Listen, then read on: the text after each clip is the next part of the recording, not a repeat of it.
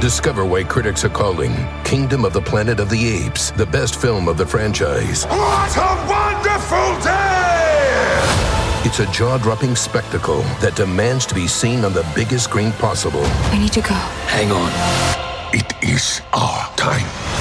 Kingdom of the Planet of the Apes, now playing only in theaters. Tickets on sale now. Rated PG-13. Some material may be inappropriate for children under 13.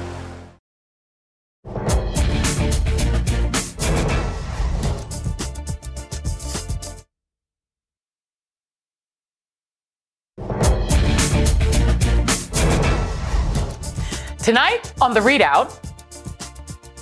These are human beings who were deprived of basic human rights. To the people who find themselves, these wonderful people who find themselves plane wrecked on our island, I have a message for all of them. You are not alone. We have your backs. The grotesque and cynical politics behind the Florida governor's migrant stunt. And just like the racist reverse freedom rides of the 1960s, these migrants were lied to every step of the way so DeSantis could own the libs. Also tonight, new reporting from the Washington Post on how Trump's team grossly mischaracterized the nature of the documents that he was keeping at Mar-a-Lago when the National Archives first asked for them back. And what a way to end the week. Fresh from her triumphant victory at the Emmy Awards, actress Sheryl Lee Ralph from Abbott Elementary joins me tonight. But we begin with the Freedom Riders, the group of white and black civil rights activists who rode buses across the South in 1961 with the goal of integrating public transportation and bus terminals. One of the original 13 Freedom Riders was the late, great Congressman John Lewis. It was a bold act of resistance to challenge the nation's segregation laws, and the riders encountered violence, beatings, and jail time. The very first ride was firebombed by a white mob in Alabama. The rides, however, would go on to transform America, setting the stage for the Civil Rights Act of 1964 and the Voting Rights Act of 1965. Change is often met with resistance, which is why the next year, white segregationists concocted a viciously racist plan, offering black people one-way tickets to the North or to the West with the promise of a better life. These bus trips were dubbed reverse freedom rides. Here's Betty Williams on how her mother was lured onto one of them in 1962. My mother was told she was going to have better everything. She was going to have a job and she was going to be able to support her family, and her children was going to be able to get an education, be able to go to school. That alone was not the truth. Betty's mother was Layla Mae Williams of Arkansas. And those weren't the only lies that she was told. The segregationists promised Williams a presidential welcome in Hyannisport, Massachusetts.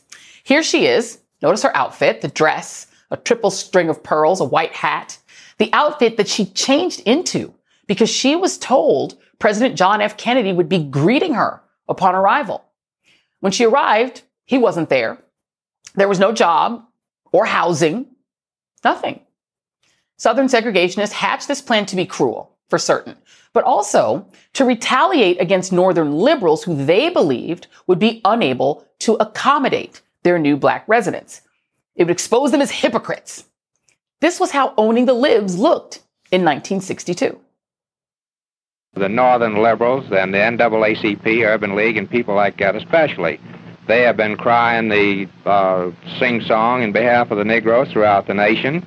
And, of course, now when it comes time for them to put up or shut up, they have shut up. That was George Singleman, a reverse freedom rides organizer 60 years ago, but sounding, almost exactly like, a modern-day Republican using people, human lives, as pawns to make a political, and let's face it, a racist point. Sending people of color fleeing political and economic turmoil to the North to stick it to progressive policies. Where have we seen that before? Oh, right. In every headline that we've seen for the past 2 days.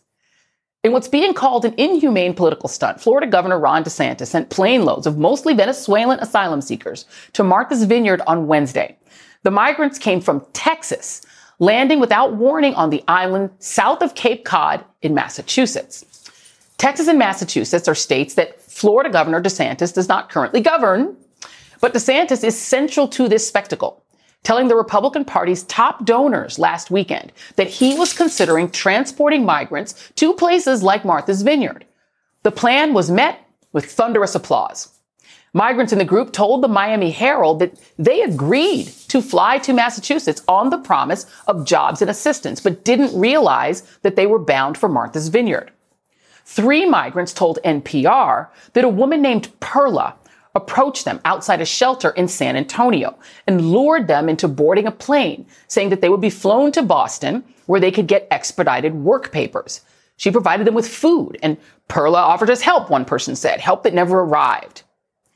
According to attorneys, no one on the island knew they were coming, leaving locals to scramble to meet their needs. Immigration attorneys are now working around the clock to understand their legal situations. Here is what one of them revealed last night.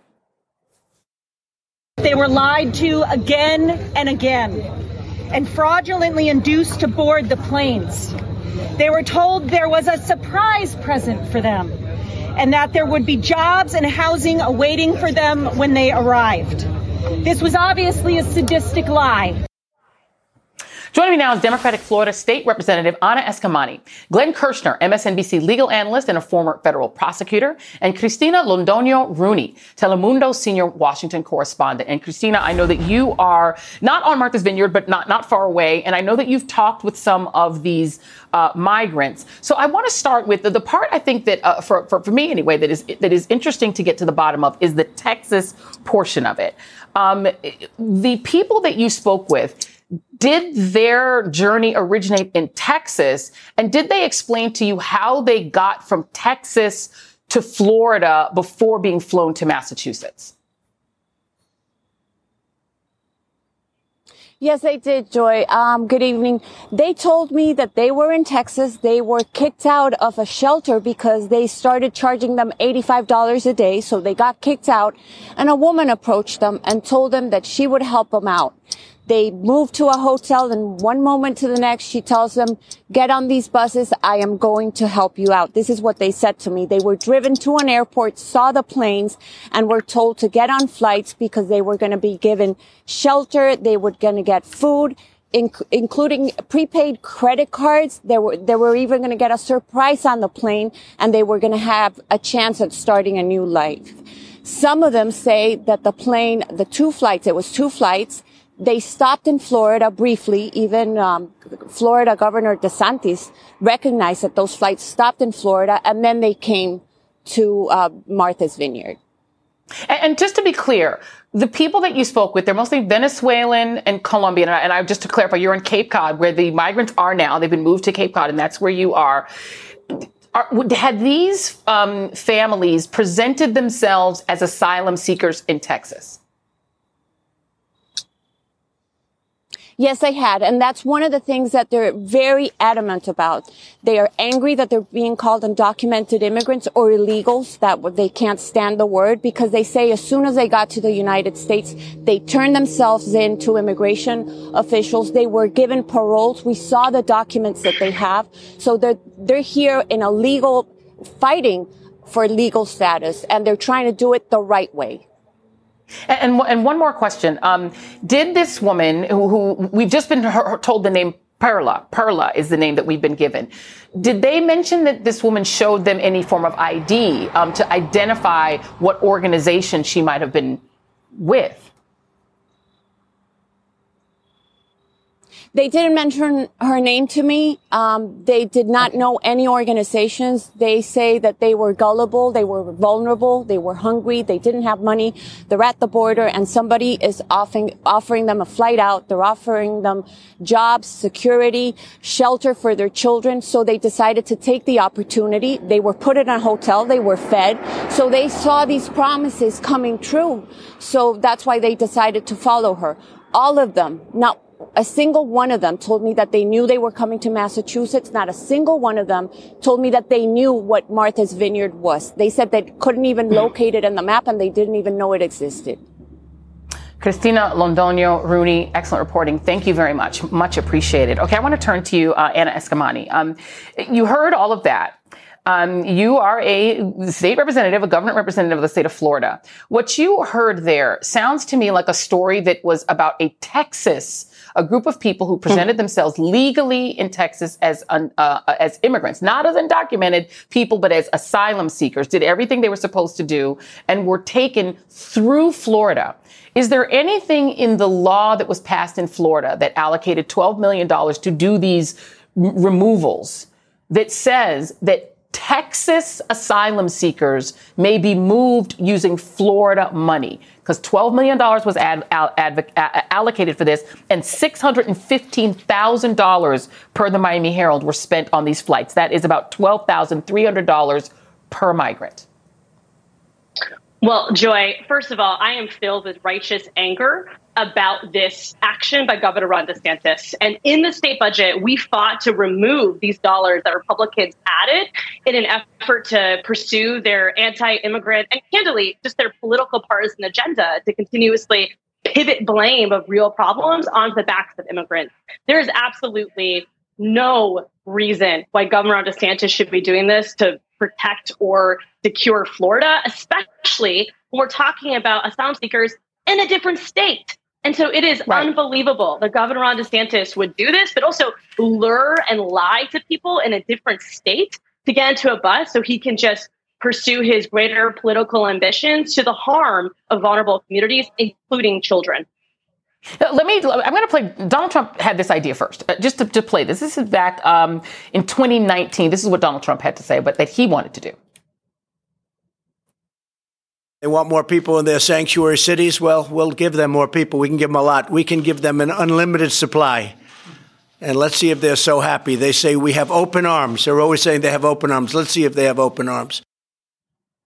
Glenn, that is what Donald Trump wanted to do. He wound up instead basically taking children from their parents, some who were breastfeeding children, and moving them around the country, which was despicable and gross. But technically, that was in the federal purview. This is now a state that appears to have extracted migrants from a different state and brought them through Florida and then used this law. Can you put this law back up? This is downtown Sterling Brown, my director, that says that this allowed, according to their law, the transport of unauthorized aliens from the state to other parts of the country. These were Texas, people who were in Texas. Nikki Fried, who's the agricultural commissioner in the state, has called it human trafficking. How do you see it? You know, Joy, I would call it something even simpler. I would call it kidnapping by inveiglement. Now, inveiglement is a word that we don't often hear, but it is a federal crime. It's 18 United States Code 1201. You know, I never go anywhere without my big, ugly blue book of federal laws, the United States Code, and I've got it right here. And the federal statute says whoever unlawfully seizes, confines, inveigles, or kidnaps somebody and transports them across state lines is guilty of kidnapping by inveiglement. Fancy word. What does it mean? It means to lure, to lead astray, or to entice by false pretenses or deceitful means. Now, when I heard what Abbott and DeSantis were doing, it sounded like it might violate the kidnapping by inveiglement statute. What sealed the deal for me is when I heard some of these asylum seekers, some of these migrants say, we were promised food, shelter, support for 90 days, English lessons, help filling out work permits, and then they were dropped on Martha's Vineyard with nothing. That, to me, is enough evidence, adequate predication, to open a criminal investigation into federal kidnapping by inveiglement across state lines. Let me play what Governor Abbott said, because at first he sort of distanced himself a little bit, but he's been doing the same thing. Here's Governor Abbott of Texas. I'm the former Attorney General in Texas, as well as a former Texas Supreme Court Justice. I know the law very well, and what we've done in the state of Texas is follow the law to the T to make sure that everything that we've done comports with the federal law. We receive written authorization by everybody that we transport that they agree to exactly what we are doing. That does not sound. It doesn't sound like the Biden administration agrees with that, Representative Eskamani, because the Biden administration is now discussing a range of options, potentially litigation to respond to what these governors are doing. It's Ducey, DeSantis, and Abbott. But for the state legislature in Florida, was there anything in that bill that authorized $12 million to transport people from Florida who they considered to be unauthorized in Florida, to take them from another state and then cooperate with that other state to move them, promising gift cards, jobs, food, et cetera, as inducements to get people to agree to get on those flights? Absolutely not. But I want to add that the bill's original intent was already disgusting and unnecessary and politically motivated anti-immigrant. And as a daughter of immigrants, I have to remind my Republican colleagues every single day that we are a nation of immigrants, and we should be welcoming those who are tired, hungry, yearning to be free, especially those from communist governments, which apparently my governor is so passionate about freedom. And yet here he is, stripping away freedom from those who are seeking asylum from the very government that he supposedly opposes. And so this is not only breaking federal law, but it's just blatantly offensive. And it's something that every American should find unsettling. And the last question here, Glenn, is to you, because they've been doing this repeatedly. They dropped people off in front of Vice President Kamala Harris's house. They've been doing this repeatedly. In your view, are these governors, is this a stunt or is this a potential crime? You laid out the potential crime here, but who would be the person you'd prosecute for this? Anybody who conspired to engage in this conduct, to deceive people who were here seeking asylum, transport them across state lines, and then not follow through on the promises they made. You know, our law books are full of cases that have been affirmed on appeal where there has been kidnapping by inveiglement, and Abbott can brag about his bona fides and his positions all day long. But you know what he doesn't understand? The supremacy clause. Because if Texas or Florida passes a law that violates the federal kidnapping statute, guess who wins? The feds. There you go. Florida State Representative Anna Eskamani and Glenn Kirshner, thank you both very much. And up next, new reporting tonight on, let's just say it, the lies that the Trump team told the National Archives about the documents that they stashed at Mar-a-Lago. Stay with us. Today and every day, Planned Parenthood is committed to ensuring that everyone has the information and resources they need to make their own decisions about their bodies, including abortion care. Lawmakers who oppose abortion are attacking Planned Parenthood, which means affordable, high-quality, basic health care for more than 2 million people is at stake. The right to control our bodies and get the health care we need has been stolen from us. And now, politicians in nearly every state have introduced bills that would block people from getting the sexual and reproductive care they need. Planned Parenthood believes everyone deserves health care. It's a human right. That's why they fight every day to push for common-sense policies that protect our right to control our own bodies and against policies that interfere with decisions between patients and their doctor. Planned Parenthood needs your support now more than ever. With supporters like you, we can reclaim our rights and protect and expand access to abortion care. Visit PlannedParenthood.org/future. That's PlannedParenthood.org/future.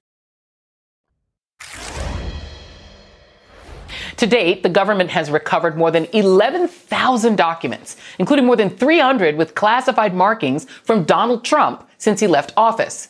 While the twice impeached former president continues to deny any wrongdoing, new reporting tonight from the Washington Post shows how the Trump team grossly, and I do mean grossly, misinterpreted both the scale and the variety of government documents under ordinary civilian Donald Trump's control, even earlier than we previously knew. The Post reports that the National Archives was told last year that Trump did not possess any classified materials and that he only had 12 boxes filled with news clippings.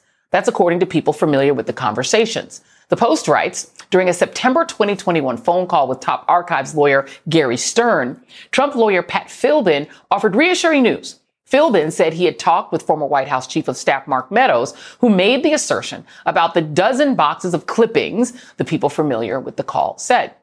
Trump's team was aware of no other materials, Philbin said, relaying information he said he got from Meadows. As the Post points out, this shows that Trump's former chief of staff was more involved in communications with archive officials than previously known. Meanwhile, we are still awaiting a response from the Department of Justice to last night's ruling by Judge Eileen Cannon denying the agency's request for access to the classified documents seized at Mar-a-Lago and agreeing with Trump's legal team to appoint a special master. It's expected that the DOJ will appeal the judge's decision. Now, remember, the rule of law states that no one is above the law. Everyone is to be treated equally under the law, and everyone is to be held accountable to the same laws. Well, that's not what this Trump-appointed judge seemed to say in her ruling, writing, quote, that the principles of equity require the court to consider the specific context at issue, and that consideration is inherently impacted by the position formerly held by plaintiff, unquote.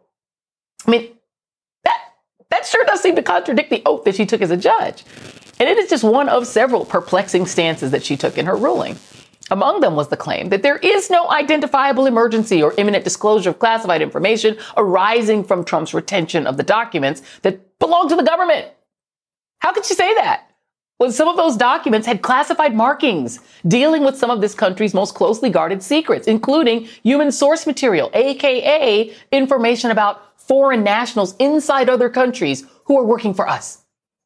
This judge has now commanded our foreign intelligence services to wait around for 2 months before the DOJ can fully investigate what happened with those documents at Mar-a-Lago. What about the 48 empty folders labeled classified? Wouldn't it be in the interest of national security, to be able to investigate what was inside them and where those documents wound up? Were they handed over? Are they still at Mar-a-Lago? Are they at another one of his properties? I mean, this sure sounds like an identifiable emergency to me. Joining me now, Andrew Weissman, former FBI general counsel and a senior member of special counsel Robert Mueller's investigative team. And Andrew, I say this a lot. I'm not a lawyer, but I can read. I mean, this judge is essentially saying there's no problem. We can wait until late November. We have national security analysts on this network who are saying people are in the national security world are terrified about what could happen between now and November. We don't know where this material is. How can a member of the judicial branch command the executive branch to not look at documents it owns? So, Joy, reading her decision yesterday and reading her prior decision, it's like a greatest hits album. I mean, it's hard to know where to begin because there's so many things that are so wrong. I personally think the thing you started with about her saying right out loud that she's going to give former President Trump extra credit and weight here, that violates her oath of office. It's so fundamentally serious. And then your second point is this is not something where it's like, okay, she violated her oath, but there's no real harm here. I mean, the amount of harm that she just cavalierly throws off is, it's completely shocking. I've been in the intelligence community. It is beyond belief that she could take the position that she did. And that's why we are all sitting here on tenterhooks waiting to see the Department of Justice to appeal. I'm confident that they will, and we'll see that at some point today. A couple questions. So question number one, to go back just for a moment, let me reel back a little bit to the Mark Meadows piece. We now know that Mark Meadows, the Trump team was representing to the National Archives that all Trump had were 12 boxes of newspaper clippings. We don't know whether they knew that was a lie or whether they were being misinformed by Trump or et cetera. But that seems really important, right? That they're not being straight with the National Archives from the very beginning, to the point where clearly the National Archives had to keep coming back and finally get a subpoena and get a judge to give them a subpoena, to give the FBI a subpoena. What do you make of that fact, that it doesn't appear that everybody was being straight from the beginning? Does that indicate to you that maybe Trump wasn't being straight with Mark Meadows? So, Joy, this is how criminal investigations work. We're getting to see it up on the outside, but this is clearly Pat Philbin going, hey, I'm not going to jail over this. So Pat Philbin, right, the lawyer, is like, hey, That's what I was told, and I'm going to tell you exactly what I was told, and I believed it, but, don't look at me, look at him. Well, now that hot potato is Mark Meadows has it, and Mark Meadows is going to have to decide, is he going to own it, or is it going to go to who told him that there were only newspaper clippings? At some point, let's get real. I mean, we're not dealing with an absentee landlord. I mean, this is a micromanager over 18 months, meaning it's Donald Trump at the end of the day who's going to be holding this hot potato. And Mark Meadows is going to have to make a lot of decisions about which side he's going to be on. And we used to refer to that in the government as which side of the V do you want to be on? Do you want to be on the United States side, or do you want to be on the defendant side in United States versus? Easy call. Easy call. The special master, exactly. Raymond Dearie, he's now called for a preliminary conference. So he wants them to appear before him on Tuesday, September 20th, at least that's soon, and direct them to submit letters outlining the matters they wish to discuss. The conference close of business Monday. Give me your level of trust here of this person, Mr. Dearie, that he will expeditiously give the government back. I still am stunned that I thought we had co-equal branches of government. I didn't realize the judiciary could say, you can't look at your own stuff. Sorry, FBI. I know it's government stuff, but you can't look at it. But okay, what's your level of trust in what he's going to do? And also in the 11th Circuit, because there's a bunch of Trump judges on there, too. Yeah, so the 11th Circuit, let's leave that to the side for the moment, because the one really good thing and a positive note for the viewers on a Friday afternoon, evening, is we're really fortunate that Judge Cannon is a chicken and has decided that she's not going to roll up her sleeves and do her job and is going to subcontract that to Judge Dearie. Because after all, she could have just decided, I'll do the review. I mean, but instead, she has got another federal judge doing it. This is where, I know Judge Dearie. Lots of people here know Judge Dearie. Joy, I can tell you, you could not ask for a better selection. He is the epitome of what you want a judge to be. He is smart. He is fair. He has wonderful interpersonal skills, which I think is going to come in really handy in how he deals with Judge Cannon. And I think he will be very good at making her understand sort of how to behave and sort of why he's making the decisions he's making. From the DOJ perspective, the good news is they know their backup is no matter what happens in the 11th Circuit, they should be able to prevail there. But Judge Dearie is somebody, I always used to say what you want from a judge is when you're right, you'll win. And if you're wrong, you'll lose. And, that's all you can really expect. And you'll get that from Judge Dearie. I'm going to take it because I will take any good news at this point. Andrew Weissman, thank you very much. I'm wrapping that up in a bow and taking it home. Thank you very much. Appreciate you. Have a great weekend. All right. Coming up, Republican Senate candidate J.D. Vance has been awfully quiet on the campaign trail lately. I wonder why. His Democratic opponent, Ohio Congressman Tim Ryan, joins me next. Stay right there.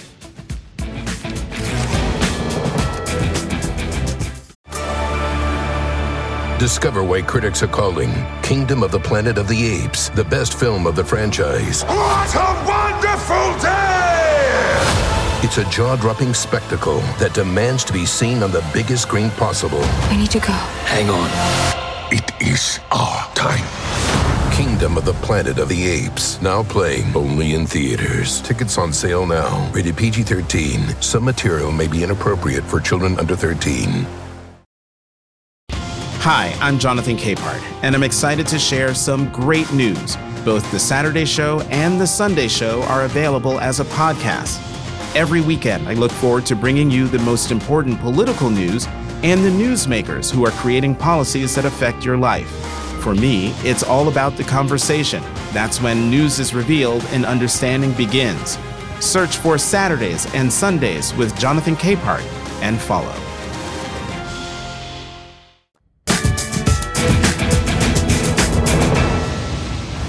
Ohio's J.D. Vance, the Peter Thiel-backed venture capitalist, would like you to think that he's running for the United States Senate. But I wouldn't blame you if you can't really tell.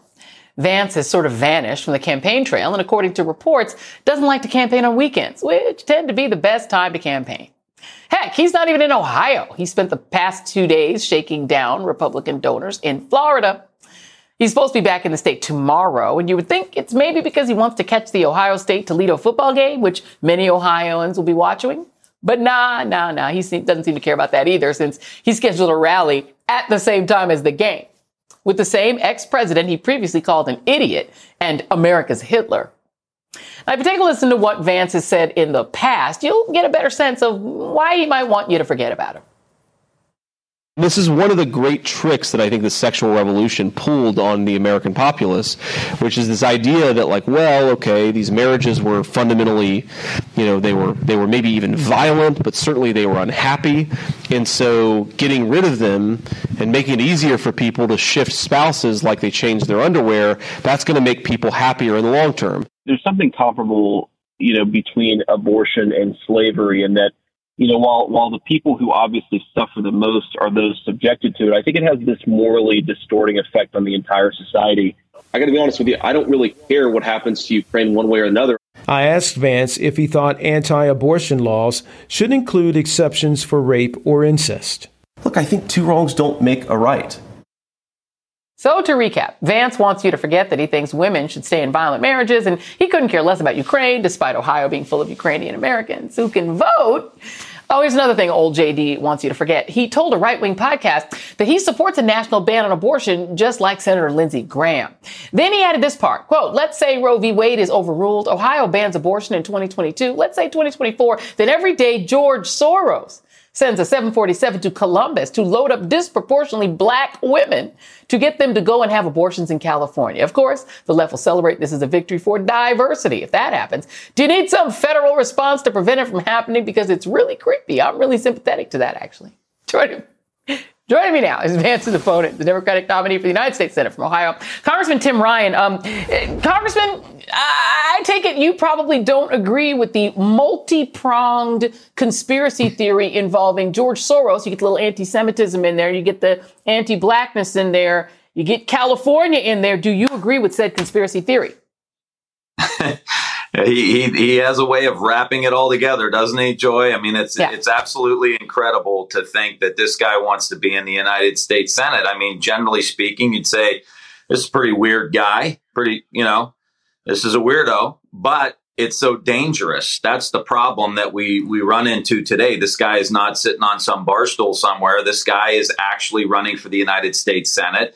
He has a bias towards wanting to control. It's control women primarily, whether it's telling them that if they're raped, they have to have the rapist baby, and that woman who had been raped has to take care of that baby. He thinks that's a good idea. No exceptions for rape and incest. You pointed out, if you're in a violent marriage and you're being abused, that you should stay in that marriage for family values. I mean, this is so extreme, not to mention that you forgot one big one that we keep talking about here. This guy started a fake charity to help people with opiates and didn't spend a nickel on anybody. He brought in a spokesperson for Big Pharma, Purdue Pharma, that does nothing but blame addicts. It's not Purdue Pharma. They weren't pushing the pill mills. It's the addicts' fault. It's the people that got hooked. So across the board, this guy is dangerous, and you can't trust him. Yeah, that is the hillbilly elegy, apparently. And yet, I mean, let's not forget also that Ohio is a state that the abortion issue is extant. This was the place where a 10-year-old rape victim had to leave and go to Indiana to get an abortion because she'd been raped. And yet, Tim Ryan, the polls have you essentially tied. If you do margin of error, it's J.D. Vance 47, Tim Ryan 44. That's the average. That's the Real Clear Politics average. Yes, Rob Portman, the incumbent, won by like 20 points. So that's not like a normal Republican, spread there. But why do you think he's still getting support? Well, we're continuing to make the argument. I've seen a bunch of polls, too, that have had us up 3, 5, 7, 9 points. This is neck and neck. It's going to come down to the wire, which is, of course, we're asking everybody for help and support. Go to timforoh.com and chip in a few bucks for our campaign. I think people are learning more and more about J.D. Vance, and they're learning that he's dangerous. He's funded by two people. He's funded by a Silicon Valley billionaire, and he's funded by Mitch McConnell. So all of the jobs we've lost, Joy, that you've talked about over the years, as well as I have, he's being funded by the very people who outsourced these jobs, who sent these jobs to China and made sure that, we didn't have a middle class here in Ohio for such a long period of time. So that's who he's being funded by. That message is starting to stick. We have a lot of Republicans. Former Senator Portman's former chief of staff has endorsed us. Senator Portman's former legislative director has endorsed us. We have a number of Republicans coming on board. So I think over the last 50 days, we're going to close this deal out and we're going to win this race. I still remember, coming into to Ohio in 2016 and interviewing a bunch of union workers who, used to be a solidly Democratic group. And they were, that Man of Steel ad that was literally on local. I watch local news when I get to these states, and it was on every minute. This Man of Steel ad that made Trump sound like the savior of the working man. That worked. How do you win back that union voter that went to Trump? Well, because J.D. Vance has personally invested into companies that have benefited from outsourcing in jobs in China. J.D. Vance has given up on us. Not only did he leave for California, but he said very directly, if you're a 55-year-old worker in Dayton, Ohio, you need to just come to grips with the fact that you're never going to have a good job again. That's not a kind of person that runs for the United States Senate and wants to fight for somebody's future. So he has no connection to the workers here in Ohio. He says he's not even comfortable in Ohio. He'd rather be drinking wine and eating cheese out in San Francisco and visiting art galleries. These are his words. So I'm a scrapper from Ohio. I'm from the Mahoning Valley. I know how to fight. I know how to scrap. This is about our people who have been wronged. They're white, they're black, they're brown, they're men, they're women, they're in manufacturing, they're in service. I'm going to go to the mat for them. We don't need another millionaire in the United States Senate that's funded by billionaires. People are connecting with this message. They know I'm about Ohio. They know I'm about the future of Ohio. We want to lift everybody up. The more they hear about that, the more they learn about me, the more certain we are that we're going to win this race. And he's probably going to end up moving back to California and drinking wine and eating cheese. And crudité, apparently. That's a thing among these guys that are running on the other side. That's a thing for them. That's a thing. You're they right. love the crudité. Ohio Congressman Tim Ryan, who I doubt will be having crudité this weekend. Thank you very much. I appreciate you. Who in the Week is still ahead. But first, I'm going to be getting my fangirl on with Emmy Award-winning dream girl, Sheryl Lee Ralph. There she is. Hey, Sheryl. Hang on while we pay for all these lights and cameras. We'll be right back.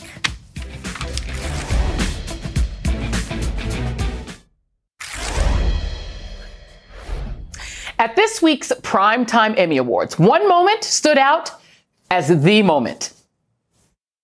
I am an endangered species, but I sing no victim song. I am a woman, I am an artist, and I know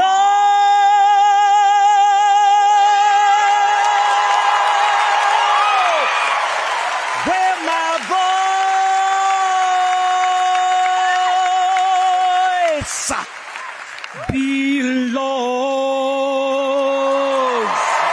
Yes, that was the amazing, incredible Sheryl Lee Ralph, winning her first Emmy on her very first nomination for her role as kindergarten teacher Barbara Howard on the great series Abbott Elementary. It's just a small acknowledgement of her unbelievable career as a screen actress since the 1970s and as a Broadway legend since the 1980s, famously originating the role of Dina Jones in the original Broadway production of Dreamgirls. And Sheryl Lee Ralph joins me now. I am so excited. I have to say, I don't know if I'm more excited or my executive producer and my senior producer, who are just giddy over you being on, are more excited. We're all competing to be the most excited.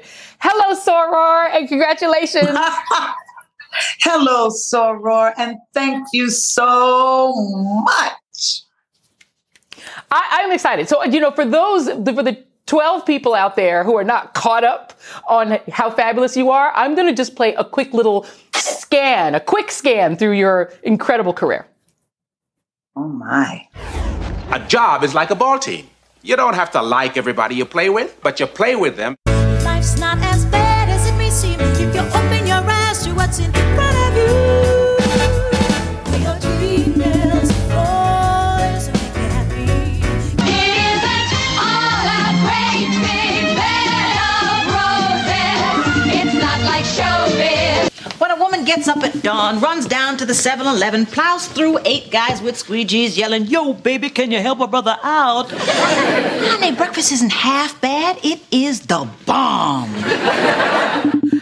I mean, we could have gone on and done a whole hour of that. I mean, and I have to ask you, you've done so many incredible roles. What has been your very favorite role to play? It has nothing to do with show business. It would be mother to my 2 children. Second favorite role will be being wife. But that's the way I look at it. Yeah, yeah. And how do you approach just, the craft of acting and embodying all of these different women? Like, what is your approach? Do you do like the method act of trying to really become this other person? Like, what is your strategy? I have to tell you, for me, it is very simple. When it is on the page and the connection is right between the characters and myself, they literally come alive. They literally come off of the page and into me, the vessel, as I'm just going to give them life. And it is as simple as that for me. When it's right, I don't have to work at it. I don't have to make it happen. When it's right, it is right. And it's just there. When I think about designing women, and when I played the character Etienne Toussaint Bouvier, Etienne came to me, and that was her voice. And she was just so much love and light, and from the South, and then when I played the President of the United States, that was a completely different woman. She didn't smile very much, and she was always about getting the job done. And then there was just Dina Jones, who was basically your musical cheerleader with a velvet hammer and the voice to match. So they literally just come alive themselves. Yeah. Well, the character that you're playing now, I mean, I want to play a little clip. Let me play a very quick clip from Abbott Elementary, which is the role that won you this incredible award. Take a look. We need to just make sure that this is an isolated incident. Yeah. Sweet baby Jesus and the grown one, too. My desks have been desked. They got you. Mm-hmm. Oh, this is bad. Their fault. They went on a desking promotional tour. There were some moments at the Emmys that I think were not as great. The Quinta Brunson moment, which there was an apology from Jimmy Kimmel for, but your moment was transcendent. What were you thinking when you got up there and you did that incredible song? Was it spontaneous? Tell me what you were thinking in that moment. It was as if my whole career just came right across me and around me, and I was standing there with some of the best of my peers. And I was just like, this is the moment. This is your shot right here. Say what you want to say and put your voice where it belongs. And that was it. That was it. Simple. Yeah. Well, you did it. You did it. Well, stick around, everybody, because this is going to be fun. Sheryl is going to stick around and to help me kick off the weekend with Who Won the Week. You guys are sticking around too, right? We'll be right back in a sec. All right, everybody, TGIF, we made it to the end of another busy week, which means it is time to play our favorite game. Yes. Who won the week? Back with me is the great Sheryl Lee Ralph. Sheryl Lee Ralph, who won the week? You know something? I walk the red carpet a lot, and I walk it with my husband. But he won the week this week because he got to the carpet and they said, Senator Hughes, can we get a solo shot? I was like, well. Yes. And there you have it. So in terms of that, Senator Vincent Hughes won the week.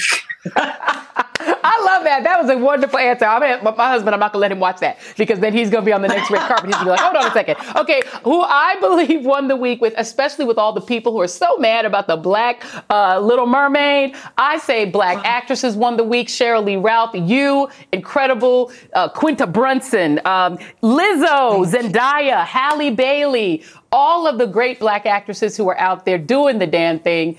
Won the week. Sheryl Lee Ralph, thank you very much. And that is tonight's ReidOut, everybody. Thank you very much, Sheryl Lee Ralph. I love you and appreciate you.